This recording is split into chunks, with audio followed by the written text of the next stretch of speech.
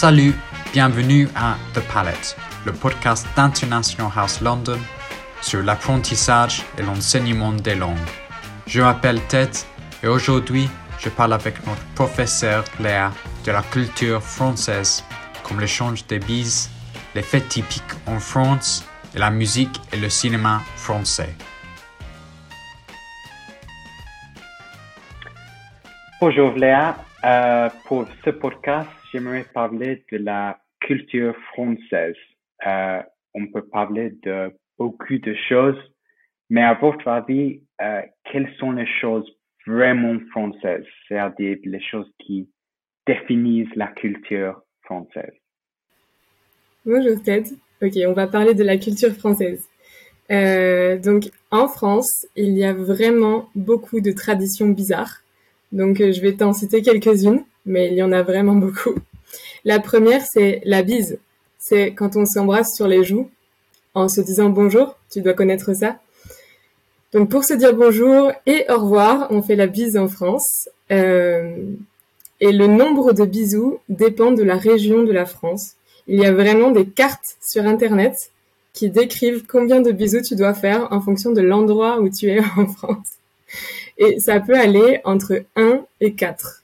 Donc en général, c'est 2, mais ça dépend de la région et c'est très sérieux. Et embrasser ses collègues, donc en arrivant au travail, ça peut être tout à fait normal. On le fait beaucoup. Ensuite, la deuxième tradition, c'est de boire du café ou du thé dans un bol, un grand bol, mais seulement au petit déjeuner. Donc, les Français font beaucoup ça. Et d'ailleurs, j'ai appris très récemment que ce n'était pas normal de le faire. Donc, voilà, les Français font ça.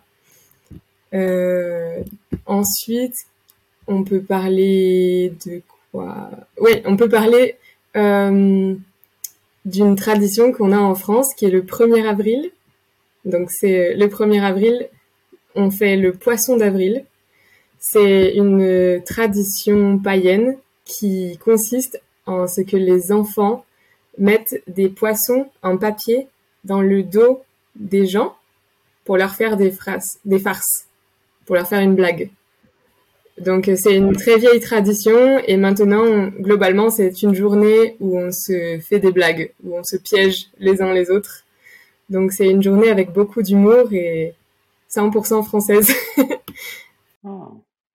Alors, c'est comme April Fool's Day en Angleterre. Ah, peut-être. Oui, d'accord. C'est vrai. Et vous mettez des poissons aussi? Non, seulement Non? juste des blagues, Ok. des pranks. Alors, c'est un peu différent, mais cette tradition des poissons, oui, c'est très intéressant. C'est pour que la personne se promène avec un poisson dans le dos toute la journée.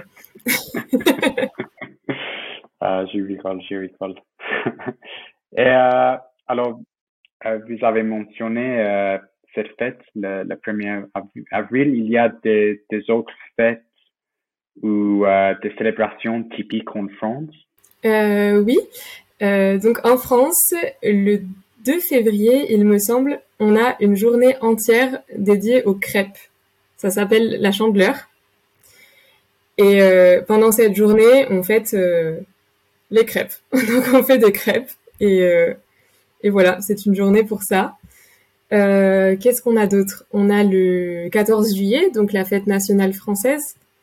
Donc là, on fête la Révolution française, la prise de la Bastille, entre autres événements qui s'étaient passés à cette époque-là. Et pour ça, il y a des défilés militaires, des feux d'artifice, des spectacles, beaucoup de choses, beaucoup de musique aussi. Et en parlant de musique, on a aussi le 14 juillet. Non, le 14 juillet, c'est la fête nationale. On a aussi le 21 juin, qui est aussi le jour de l'été. Et le 21 juin, on fête la musique. On a la fête de la musique. Donc, il y a des musiciens partout, dans les rues, qui font des spectacles toute la journée et toute la soirée pour fêter la pratique de la musique. Oh. Et vous avez une fête préférée, une célébration préférée? Moi, je fais beaucoup de musique, donc ma fête préférée, c'est celle de la musique.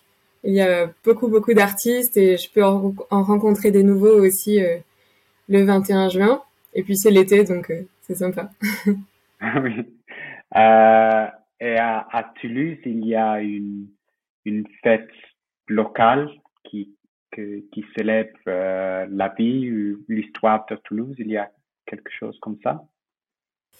Je ne connais pas de fête locale à Toulouse. On fête comme partout en France le 14 juillet, l'été, euh, pour lequel on a toujours Claude Nougaro qui chante. Donc Claude Nougaro, c'était un chanteur qui venait de Toulouse et qui a écrit une chanson sur Toulouse qui s'appelle Ô Toulouse. Et donc on entend cette chanson partout le 14 juillet qui nous rappelle notre amour pour notre ville. Mais à part ça, on a aussi des festivals, l'été des festivals de musique. Je ne crois pas qu'il y ait quelque chose de spécifique à Toulouse, ou alors je ne connais pas encore.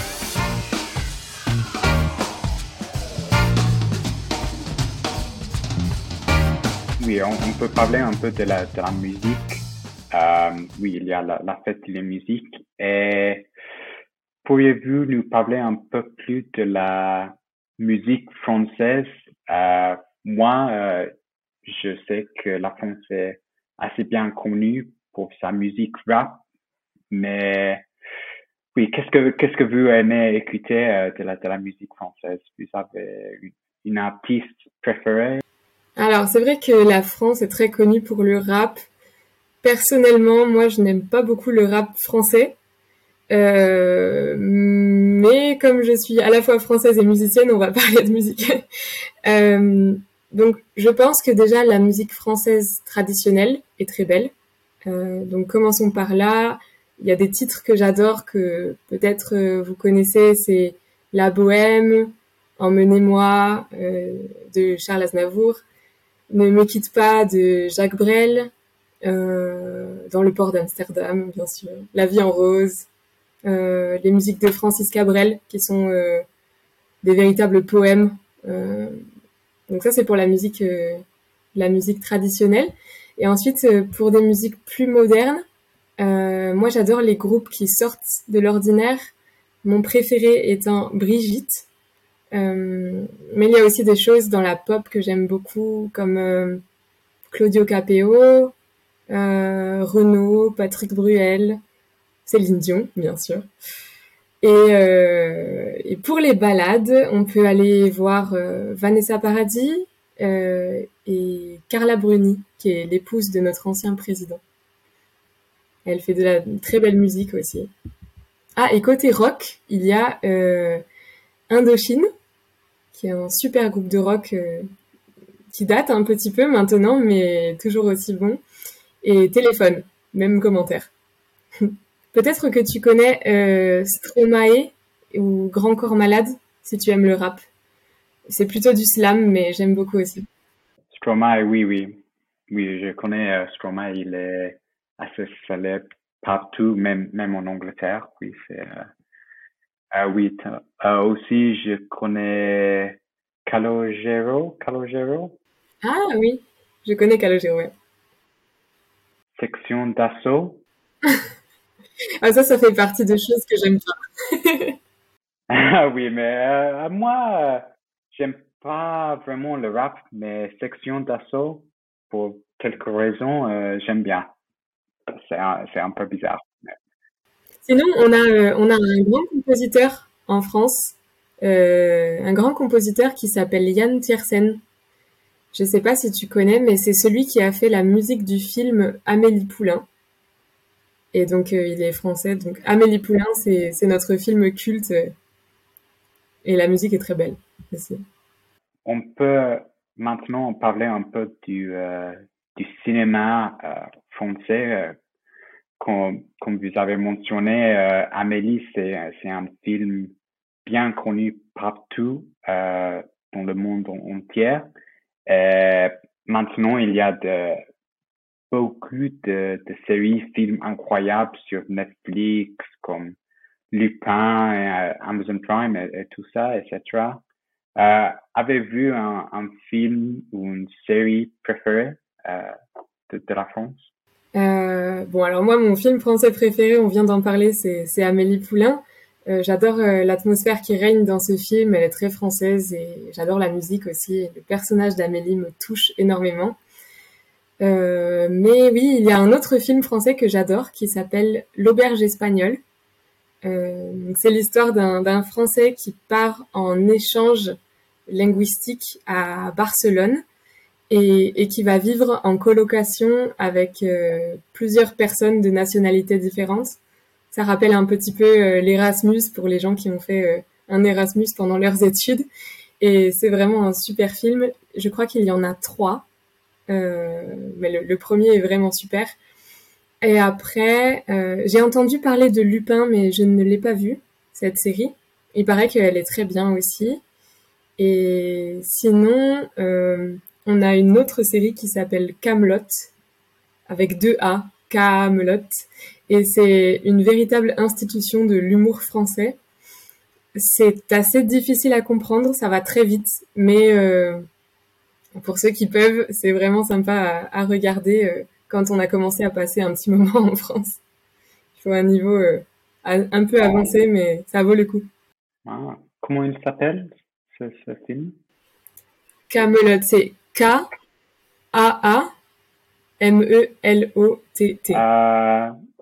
Ok, merci pour les recommandations. Moi, j'ai vu, oui, Les Intouchables, c'est assez célèbre. J'aime Omar Sy dans ce film, il est incroyable, un acteur incroyable, même en Lupin. C'est une série très amusant. Oui, j'aime bien. Et quand vous étiez plus jeune, que regardiez-vous à la télé? Il y avait une série quotidienne ou quelque chose? Alors quand j'étais petite, je ne regardais pas beaucoup la télé, mais il y avait un dessin animé que j'aimais beaucoup, dont je ne me souviens plus le nom. Par contre, il y avait une série que j'aimais beaucoup aussi, qui s'appelle Un gars, une fille, qui raconte donc l'histoire d'un couple. C'est une série humoristique et qui fait l'histoire d'un couple dans toutes les situations possibles. Ils font beaucoup d'humour et les épisodes sont très courts. Je crois qu'ils durent 6 minutes ou quelque chose comme ça. C'est vraiment très drôle et ça passe toujours à la télé, je crois, aujourd'hui. Donc c'est quelque chose qui est resté. Et ouais, j'aime beaucoup. Un gars, une fille. Merci pour votre temps, Léa, et pour parler de la culture française, la musique, du cinéma français. C'était très intéressant pour moi et j'espère pour les écouteurs aussi. Donc, merci et à bientôt. Vous avez aimé ce podcast? N'oubliez pas de vous abonner à The Palette sur Spotify et de nous laisser une note.